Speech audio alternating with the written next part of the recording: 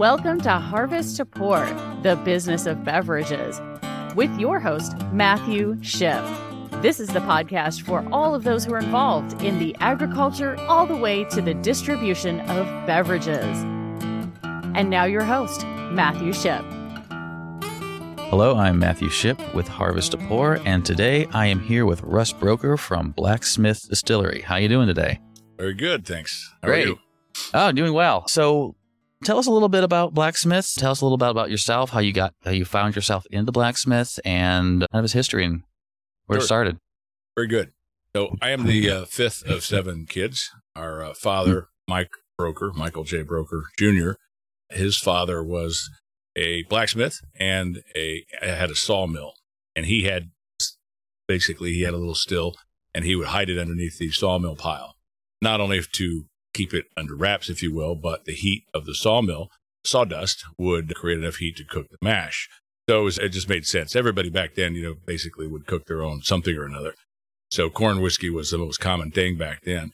Well, my dad was the seventh of seven kids and was much younger than most of his older siblings. He was an uncle several times over when he was born. And so from Frankenstein, Missouri, a tiny little town no one's ever heard of, but one of the biggest street signs out there. You can imagine how long that sign is. This is not too far from Jefferson City, down by Lynn and Bonnet's Mill, where any of those are. Anyway, we didn't find out about Dad's crazy bucket list of items that he'd always wanted to have until later on in life. So when we did find out, he wanted typical things like a banjo, a canoe, and a still. So we found a guy at Knights of Columbus, like everybody would, that made stills. And so for Dad's 70th birthday, the brothers all pitched in and got him a still. And so that was our first one. And it was quite small. We made our first quart, and we're all kind of type A sales guys. And so we're like, okay, that's great. Now we need something bigger. And, homemade stills and mash tuns and for the first several years. And folks liked what we were doing and asked if they could buy it. And we're like, well, no, that wouldn't be legal. But we kind of decided maybe we should try to apply and see what happened, because we heard all kinds of horror stories about it. Well, there was no horror stories for us. 7 months later, we were legal, and then had to jump through hoops to make sure that we had all the right things, the building inspected and the water and the labels and all that kind of thing. So it was pretty rapid after that. Wow. So when you said a while ago when he was hiding the still under the sawmill, was it? Sawdust. How long ago was that? When were we talking about? Well, that would have been when my dad was a child. So he's 82 now. Okay. Yeah. I don't know, 70 years ago. 70 years ago. Okay. So this has been a passion of his for some time. Yes. He actually made it a point to interview his father prior to his father passing, my grandfather, to make sure he had the recipe written down. So he has the original corn recipe, which, it's not that complicated, but we've brought it to modern times. Okay. And I do want to talk a little more about that later in the show because I actually have got it down in my notes. What were you said in 7 months you were up and running.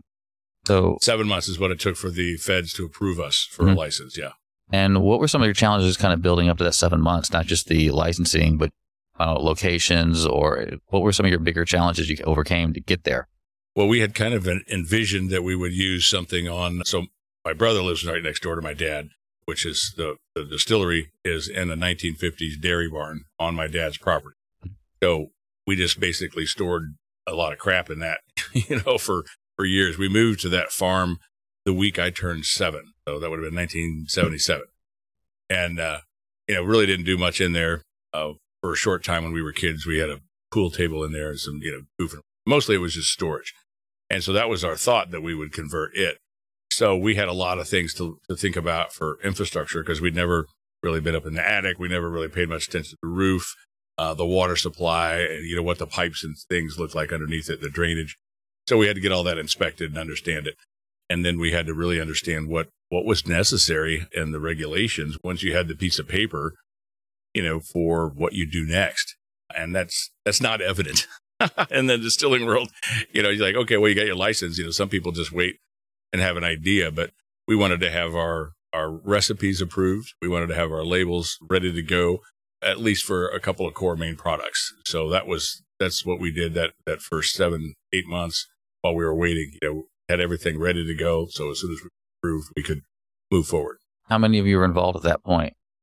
So it's my brother Mike, myself, my brother John, and my dad at first. And since then, my sister Leah, attorney out in North Carolina, is a minority partner. Okay. And how did some of those meetings go? I'm sure they were. Well, it's pretty interesting because it actually really works out. We're all quite loud and boisterous and very opinionated. But my older brother, he really liked, what would you call it? Like flavored whiskeys. My younger brother, he really likes gin. And I'm a big bourbon person. So I spent a lot of time in Louisville. I used to have distribution centers that I was in charge of. So I was down there a lot. And I've had the opportunity to try the gamut of fabulous to terrible on the bourbon side. And so everybody kind of had what they wanted to do and, a flavor profile of what they were looking to make. So that's how we kind of started. So we started with Grandpa's corn whiskey recipe. And then I quickly added Elijah Craig's mash bill for our bourbon. And then, it's just easy to make a vodka.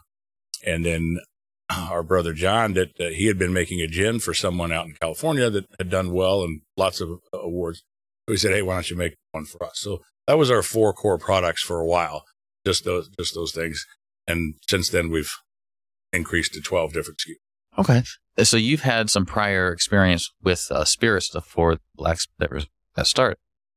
Drinking them, yes. Drinking them? Okay. You said you're out in Louisville, so I didn't know where you're bringing that to. Or was that after you were a member of Blacksmith? I did seek out there's a school there, if you will, called Moonshine University. Yes, that's really what it's called. They're very well known in the industry.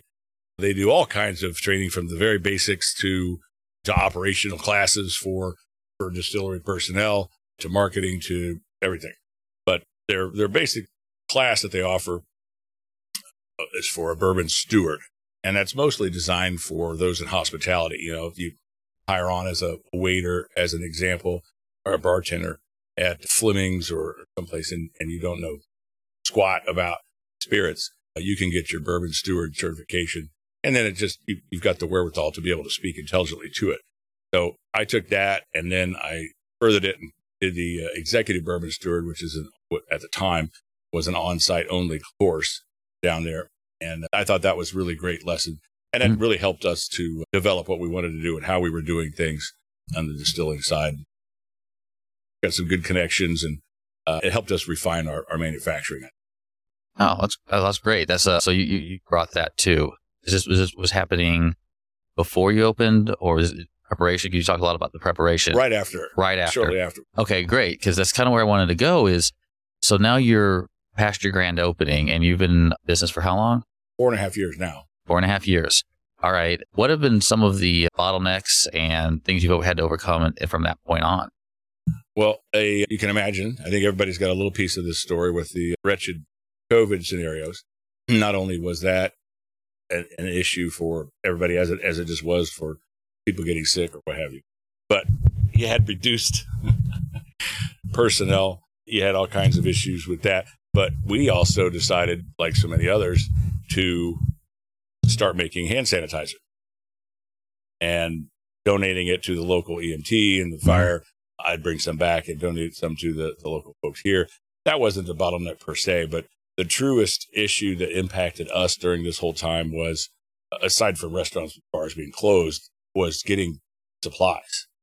So many of our supplies, such as bottles, corks, seals, they come from overseas. Bottles especially come from China. And, everything from China was bad, stopped, slowed down, not good. What did you do to compensate? I scrambled. We tried about anything we could do. In some cases, we actually asked others if they had extra bottles that we could borrow, we could use. In some cases, we had different size bottles. We had different things that we were doing. We went to different suppliers and distributors. We were going out of Canada in some cases to try to get different things. It was very, very nervous. I'm the chief supply procurement guy too. So I had a hell of a time finding things. It was not fun. You were busy and also keeping your distance all at the same time. Yes. Oh, man. Wow. And I had a day job. And you had a day job. Oh, man. Okay. So these are some of the major challenges. The reason I bring these up is I like this podcast to share everybody's challenges and how they've overcome them, because other businesses that I interview or have interviewed in the past hopefully will benefit from these. Yeah. Everybody's situations are unique. And speaking of that, I'd like to get into kind of the heart of the show here is the harvest to pour journey.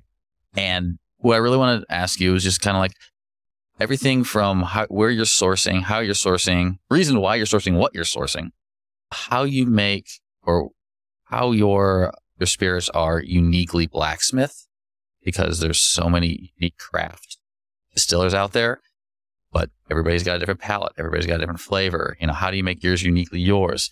And that might roll into a little bit of our family's recipe and how that's changed and how you've updated it. And of course, finally, the pour, how you promote your product, how you get it out there, how do you know your customers are really reporting about that, and the processes behind that. That was a really long question, and I'll break it back down as we go through it. So just go ahead and take us through the harvest, how you're sourcing your material. Okay. Is this still good, you think? It's dripping down a little bit, yeah. Me too. Our microphone keeps on slowly dripping down on the stand. There, maybe that should be good. We're back. Okay. So as far as the sourcing, when we were very, very, very, very new, we just tried to get things from wherever I could get it. Some of the places, like there was a place right over here in Garden Prairie that designed a brew.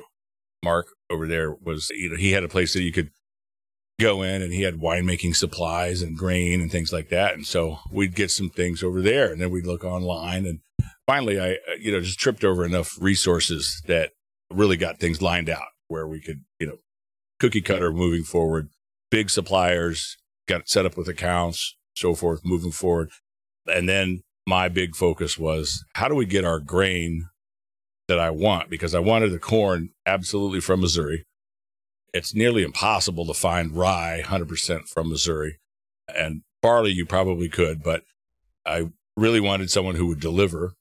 And we're pretty rural out in Lohman, Missouri. And so we were fortunate to find Bono Burns out of St. Louis here, and they do a lot of delivery to bakeries and breweries.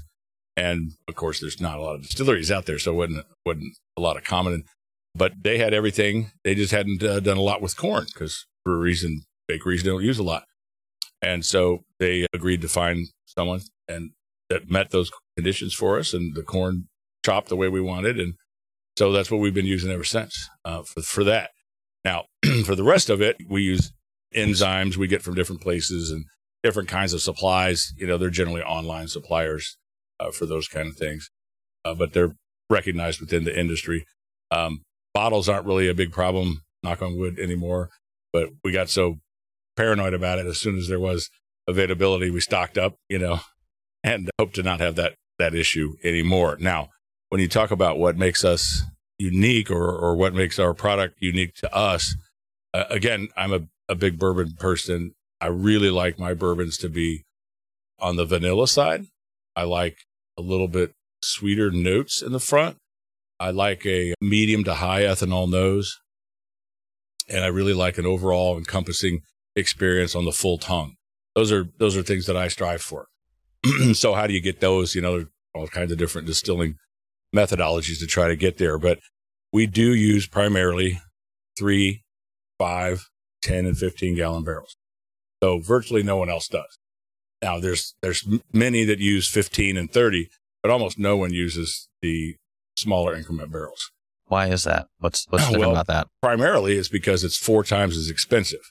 But we didn't have $10 million to make a lot of juice and stick it in big barrels and then just put it away and not touch it for 4 or 5 years. So if you put it in a 3 gallon barrel, as an example, has 8 times the surface area to the liquid as a 53. A 5 gallon has 6.5 times. So that means it ages that much faster. There's a lot of people that'll poo-poo that and argue the point. You're never going to go through the full oxygenation. You're never going to have all the esterification that goes on in an 8 to 10, 12 year juice. I admit fully, but you can make a very, very fine whiskey or bourbon in 3 and 5 gallon barrels in 6 months. Really interesting. So is that where you typically stop with yours? Is it 6 month to 8 month, or do you ever go for a year or more? For the primary dump, it's about 6 months. And I answer it that way because our flagship bourbon, our Black Anvil bourbon, We use it in our apple wine whiskey. We use it in our honey barrel finish, in our toasted barrel finish, in our single barrel, and our barrel proof. So that one product makes 5. And so let's move on to the pour. How have you been getting your product out there? 5 employees, last I checked. Your team, I guess. If you count your team, not including siblings. Not including siblings. We do have some volunteers and helpers, but we don't have any employees per se. Okay. Yeah. So what do you do to put your product out there? We try to sign up for as many of the festivals that make sense. What day is today? Wednesday. Tonight, I'm doing a big tasting at a men's club in a church basement. Supposed to be 50, 60 gentlemen down there. Those are always great. I love the private ones almost better than I do the public ones. But, you do the Herman Bourbon Festival we had a month ago. This Saturday is the Herman Smoke Fest. That should be great. Then we'll do the St. Louis Bourbon Society. That's a huge, epic event every year. This will be the 3rd one. October 6th, I think, is a Friday, down at Limp Mansion. And those guys have been great. Drew and James had founded that. There's going to, be like 400 different whiskeys. Now, those are always interesting because folks come down to that and whether or not they really want to try local Missouri stuff when they have all the big boys there, But people are good about it, and maybe not everybody wants to pay for the VIP treatment and, coming around. But that's primarily how we do it. And I do most of the festivals. And then I try to do tastings at, we're in all the Friar Tuck stores here in Missouri. We're in all of they're currently called Beer Sauce. I think they're going to be undergoing a branding change here soon. But we're in all 4 of those. And we're in Dad's Bottle Shop over here in Lake St. Louis. And we've been lucky enough to be in Grillo's Chop and Barrel since the day they opened. And so I try to do periodic tastings at those for their customers or new customers just to be able to try our products. Because when you're not a name brand and you're not a household name, people got to try it. They're not just going to walk in and go, yeah, give me that Blacksmith, unless they've had it before. Okay. And a lot of beverage industry owners I've talked to mention, when I ask them, like, well, how do you know that your customers are going to like it? And their first answer is typically, well, we make it for ourselves. We make what we like and then kind of move on from there. Do you have any different philosophy on that? Or like, how do you know that your product, because you have a 6-month to a year lead in time for going to be received? Yeah. Well, that's an interesting kind of statement and question. So if I was asked that directly, I suppose I would say, well, I have a good feeling that I know what most people like, because I know what brands sell. I know what brands are popular, and I know the palette or profile of those brands. So when I pinpointed a profile that I liked, that I wanted to pursue, it matched those. So it seemed like a logical choice. On top of that, the hundreds of tastings and events. I mean, I've stood in front of thousands of people and gotten the best feedback you can ever get. Facial expressions. People can try to be nice or try to not be nice or whatever, but nobody wants to just say something terrible. But you can tell genuinely when people really like your product over and over and over again. And they're, especially the ones that are surprised that are just doing it because, well, what the hell, you're here. So I'll try it. But then they're like, damn, that's really good. Those are great. Yeah. And, you're like, yeah, thanks. I know, but don't be so surprised. This is Missouri whiskey? Yeah. Yeah. I get that a lot. I still get people this very week. People are just shocked to see, what do you mean it's a Missouri bourbon? It's not made in Kentucky. I'm like, for real? Yeah. You're really saying that? We just did an event at the governor's mansion last night. We were on their lawn in a tent. And it was a lovely event. And there's still some people there that act like they don't know that very thing. I'm like, that Congress passed a law. It's been almost 2 years. In order to create your product at Blacksmith, this obviously takes a lot of teamwork. How does communicating the process with your team play into the success of Blacksmith? Well, let's say it like this. So my brother Mike and I do 99% of all the manufacturing. So because he lives next door, he is there every weekend. And I'm generally there every other weekend. I have to say generally because during the fall festival season, I'm not able to do that. Weekends are always a festival or whatever. But when I'm not there, I rely on him to communicate to me, do we need a grain order? Are we good on enzymes? Are we good on barrels? Do we need to reorder any of those? And then, I need to communicate with our vendors. There was a point when our cooperage had a fire and they were unable to produce for an extended period of time. And that made it very difficult. So I was regularly working with my brother Mike, like what can we do? How can we do this? How can we do that? While I try to find these other barrels to stopgap until our regular cooper was back up and running. And then, so it's regular. I mean, it's 2-3 times a week, if not more. You're talking about just the operational, what we need to do kind of thing. And then on the sales side, if I have a big event like tonight and like Saturday, I have to relay it to him to make sure that he's got packaging set aside, make sure that he has everything that I need. And if I don't have it, if I sold 10 times more than I expected, then I have to make a trip up. I've made 2 trips up just for 4 hours recently just to do that kind of thing, bottle something special. And that's really something we haven't even gotten into yet. That one of my most passionate things that I love to do is the private labeling or the private creating something different for someone else. So I've been fortunate enough to do Grillo's first anniversary special edition, second, and then you were just walked by the table. I'm labeling his third, which is this Saturday. Okay. I saw a news thing that you made a special 200 bottle anniversary for, what was it, bicentennial or what was it for? We did a 200 bottle Cole County bicentennial bourbon, and Cole County is where the capital is, but we're the only licensed distillery in Cole County. So we got to make that. And the following year, it's funny because that county was actually established prior to the statehood. And then Missouri State bicentennial was last year. And we were chosen to make that as well. So we made 200 numbered bottles for that. And most of those, I think, were snatched by people in Congress and so forth.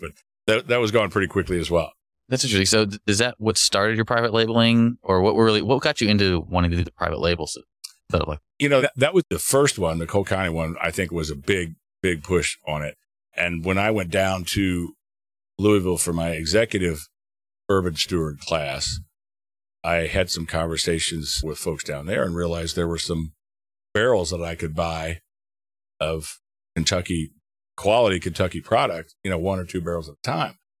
And so I started talking to my liquor store customers here, and they were very, very interested. So started putting together special things for folks there. At Dad's Bottle Shop, I did a couple of just private labels there. But we're also the house brand bourbon at 2 different restaurants here, and just putting a different label on it. Most of the time when you go to Buffalo Trace or Woodford and you buy a barrel for $17,000, $20,000, they'll put a little sticker with your name on it. Oh. I'll replace the whole front label, and we started doing that for weddings and guys that want something for their man cave, or corporations that want to do gifts for their clients or their vendors or even their employees. And it's just a lot of fun. I mean, it's fun just to do with our own juice, but it's really a lot of fun to create a new flavor too.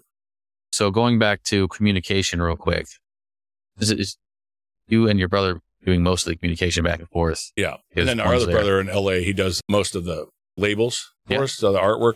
Okay. So you got to communicate back and forth with him. No, not this way. Do it this way. Change this to that, So a miscommunication is a pretty big deal then. It can be, yeah. Yeah. And you could be fined if you did something wrong there. Have you ever run into situations where you kind of realize, like, maybe a little later than you'd like to, that something was a problem? More than once. More than once. Yeah. Okay. What typically happens to that kind of, and that communication slip up? What's typically, do you feel, the catalyst? Take that off, where this communicate. Well, one of them that I can think of was we didn't understand how to do sales tax filing, sales tax or excise tax. I don't recall which it was the first year, and I think everybody thought somebody else was going to do it. And we didn't have an accountant at the time. We didn't have the big blown up software, and we were late on it. And by the time we realized it, we were paranoid to death, because we were so new that we were going to get some giant fine or something. So we're all yelling at each other, trying to figure out whose fault it was and finger pointing at how to fix it. But it wasn't that big of a deal, but that was the first one that I could go with. Okay. So it's a real case that you didn't know what you didn't know, but you're just trying to find out. Yeah. Okay. And if you had the opportunity to look at the TTB manual, it looks a lot like the IRS manual. Just huge. All right. So if you had to do that again, how would you approach that? Well, I think I don't know that I do things much differently, but understanding things in a more of a kind of a project management type way, draw out some SOPs ahead of time on your key components, especially where the government's involved, on procedures that you're expected to do. All right. Yeah, it just reminds me, that story reminds me of, I have a client that's growing into retail now, and they are still, they're anticipating the waterfall coming. They don't know when it hits, when all the orders come in, trying to calculate, and they handle the capacity. And so I started working with them to literally map it out. So you lay along, prototype it without actually walking yourself, and that they're able to catch a couple bottlenecks. Could have hurt them that they got out of the way before the tidal wave of orders have started. So that reminded me very much of looking at. You doing like Six Sigma, Kanban kind of thing? It's somewhat similar. I pull from a lot of different tools. I pull from an agile world. From liberating structures, and also kind of visual dives, process mapping. Yeah. So I pull from whatever's needed to answer the challenge at hand. Yes. So I facilitate workshops through that. Yeah. Yeah. So, but yeah, that definitely reminded me of a situation, and that's kind of how I went with my client and kind of attempted to avoid. You can never avoid everything. Oh yeah. But you can be as prepared as possible. Process mapping would be a good thing for us to have started with. Yeah. All right. What is your current biggest open challenge? Well, we would very much like to expand and automate. Okay. So we had applied for a state economic grant, and we were very hopeful on that. Alas, we were not successful, but we plan to apply for it again. We're told that it'll be coming out again, and that kind of thing. Because right now we're so manual, and we're no spring chickens. When my brother's older than I am, and you got to slough these bags of grain around and dig them out and haul this stuff around. It's not fun. I was going to ask, what is manual versus automation in Distillery? Yeah. So right now, our mash tun and our still has the heating element inside. So that's not ideal at all. You want it to be to where you can just put your mash and everything inside and not have to worry about it. Because we've got the elements inside, we have to separate grain and only put liquid in. Otherwise, it'll burn on the elements. So when we say automate, not only does it go to another level of type of vessels, but it would change how we could and what we could use as far as grain mediums. And then all that heavy lifting would go away.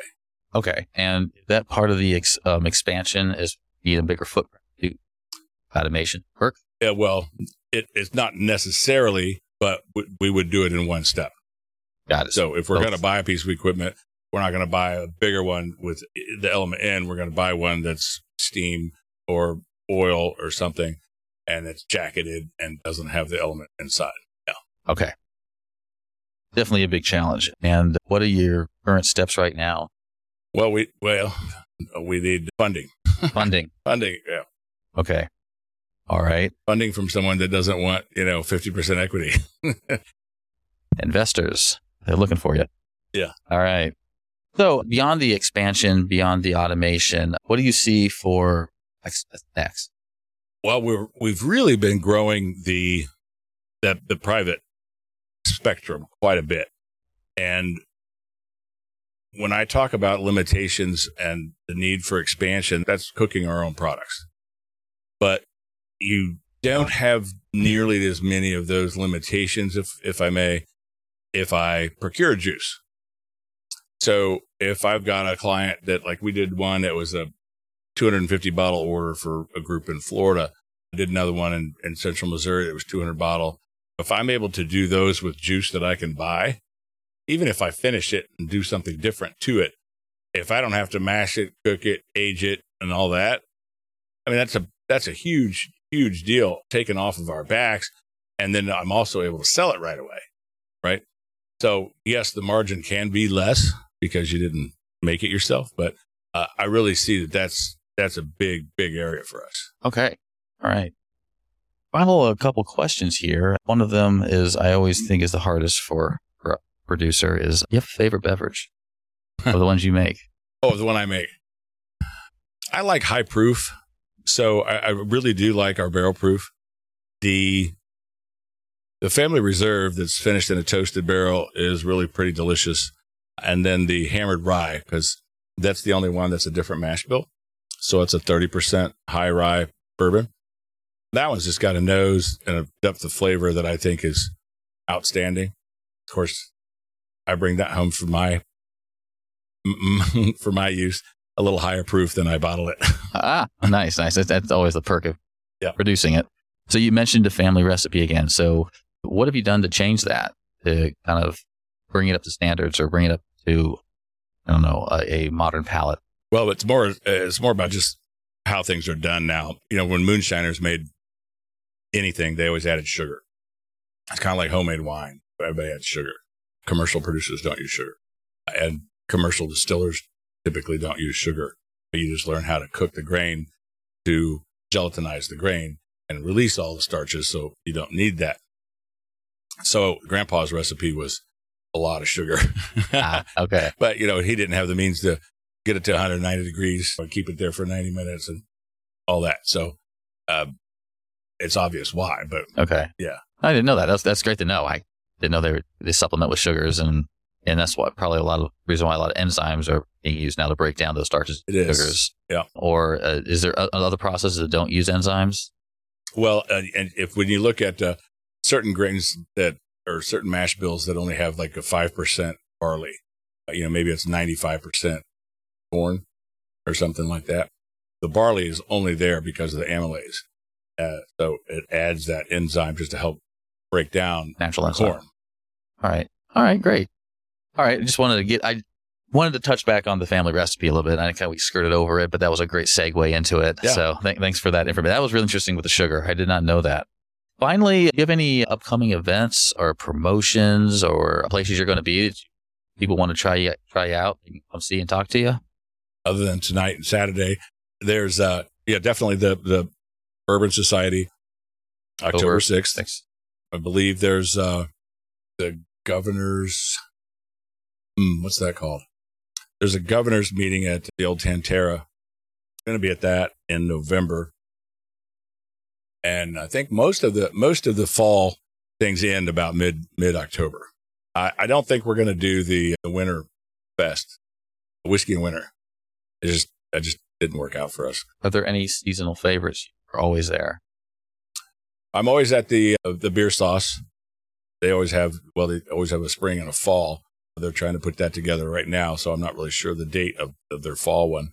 And the Bourbon Society generally has the spring one, the Bourbon and Brews, and that's over at Frankie Martin. So that's always a great time too. Been at both of those so far, and plan to continue those. Okay, great. And are you guys that we should look out for in the next 6 months to a year? Well, we just rolled out 2 new ones. Our Devil's Forge cinnamon whiskey. It's 66.6 proof. Excellent. It wasn't going to be called Devil's Forge, but every time I did the math, the formula came out to 66.6, so I just changed the name instead. That makes sense. Great. That's great marketing there. Yeah. And then our other one, which is really surprised me at how well the market has taken this, we call it Snow Day. Snow Day. And we call it Snow Day because when you take a drink of it, you just think of cold, blustery weather. It's a wheated bourbon that I've finished in Brazilian Amburana oak and yellow birch. And it just has the cinnamon and nutmeg kind of allspice kind of thing that just makes you think, snowing outside. Cool. And I didn't want it to have a Christmas, kind of connotation. So we just went with Snow Day. And I released it at the Herman Bourbon Festival. And we had 13 different school teachers come by and say, I've got to try that just because of the name. And I didn't even go that route thinking about it. But they're like, we love snow days as much as the kids. That is great. And I just what started to laughing. do on your snow days. Right. I'm like, I need to market this to the National Teachers Association. Oh, man. That is great. So those are out. And then we just got a label approved for our, what we're just calling breakfast bourbon, which is our flagship, again, a Missouri maple syrup staves or barrels. Yeah. Are you doing any collaboration with anybody? We are for the maple syrup, but the local farmer didn't want to be named on there because they're not sure that they're able to keep up with demand. So we may have to switch it to somebody else. Well, that's a good first try. That's awesome. All right. Well, again, take a look at Blacksmith Distillery's website. Is it just blacksmithdistillery.com? All right. And check out what they have, see what you like. Again, Russ, thanks a ton for having me here and talking with me about Blacksmith. Absolutely. And one final thought, I have been doing, last year, did some teaching for distilling courses over at St. Charles Community College. And those should be additional courses coming up very soon, October and maybe December, for additional in-depth distilling courses. All right. Well, thanks for that information. So if you want to learn from a distiller, the community college and the one on Winghaven, or the Oberat Academy. All right. Okay. Again, thanks a lot for your time. Yeah. Thank you. All right. Bye. Thank you for listening to Harvest to Pour, the business of beverages with Matthew Shipp. Check the show notes for our guest contact information and connect with Matthew Shipp on LinkedIn today.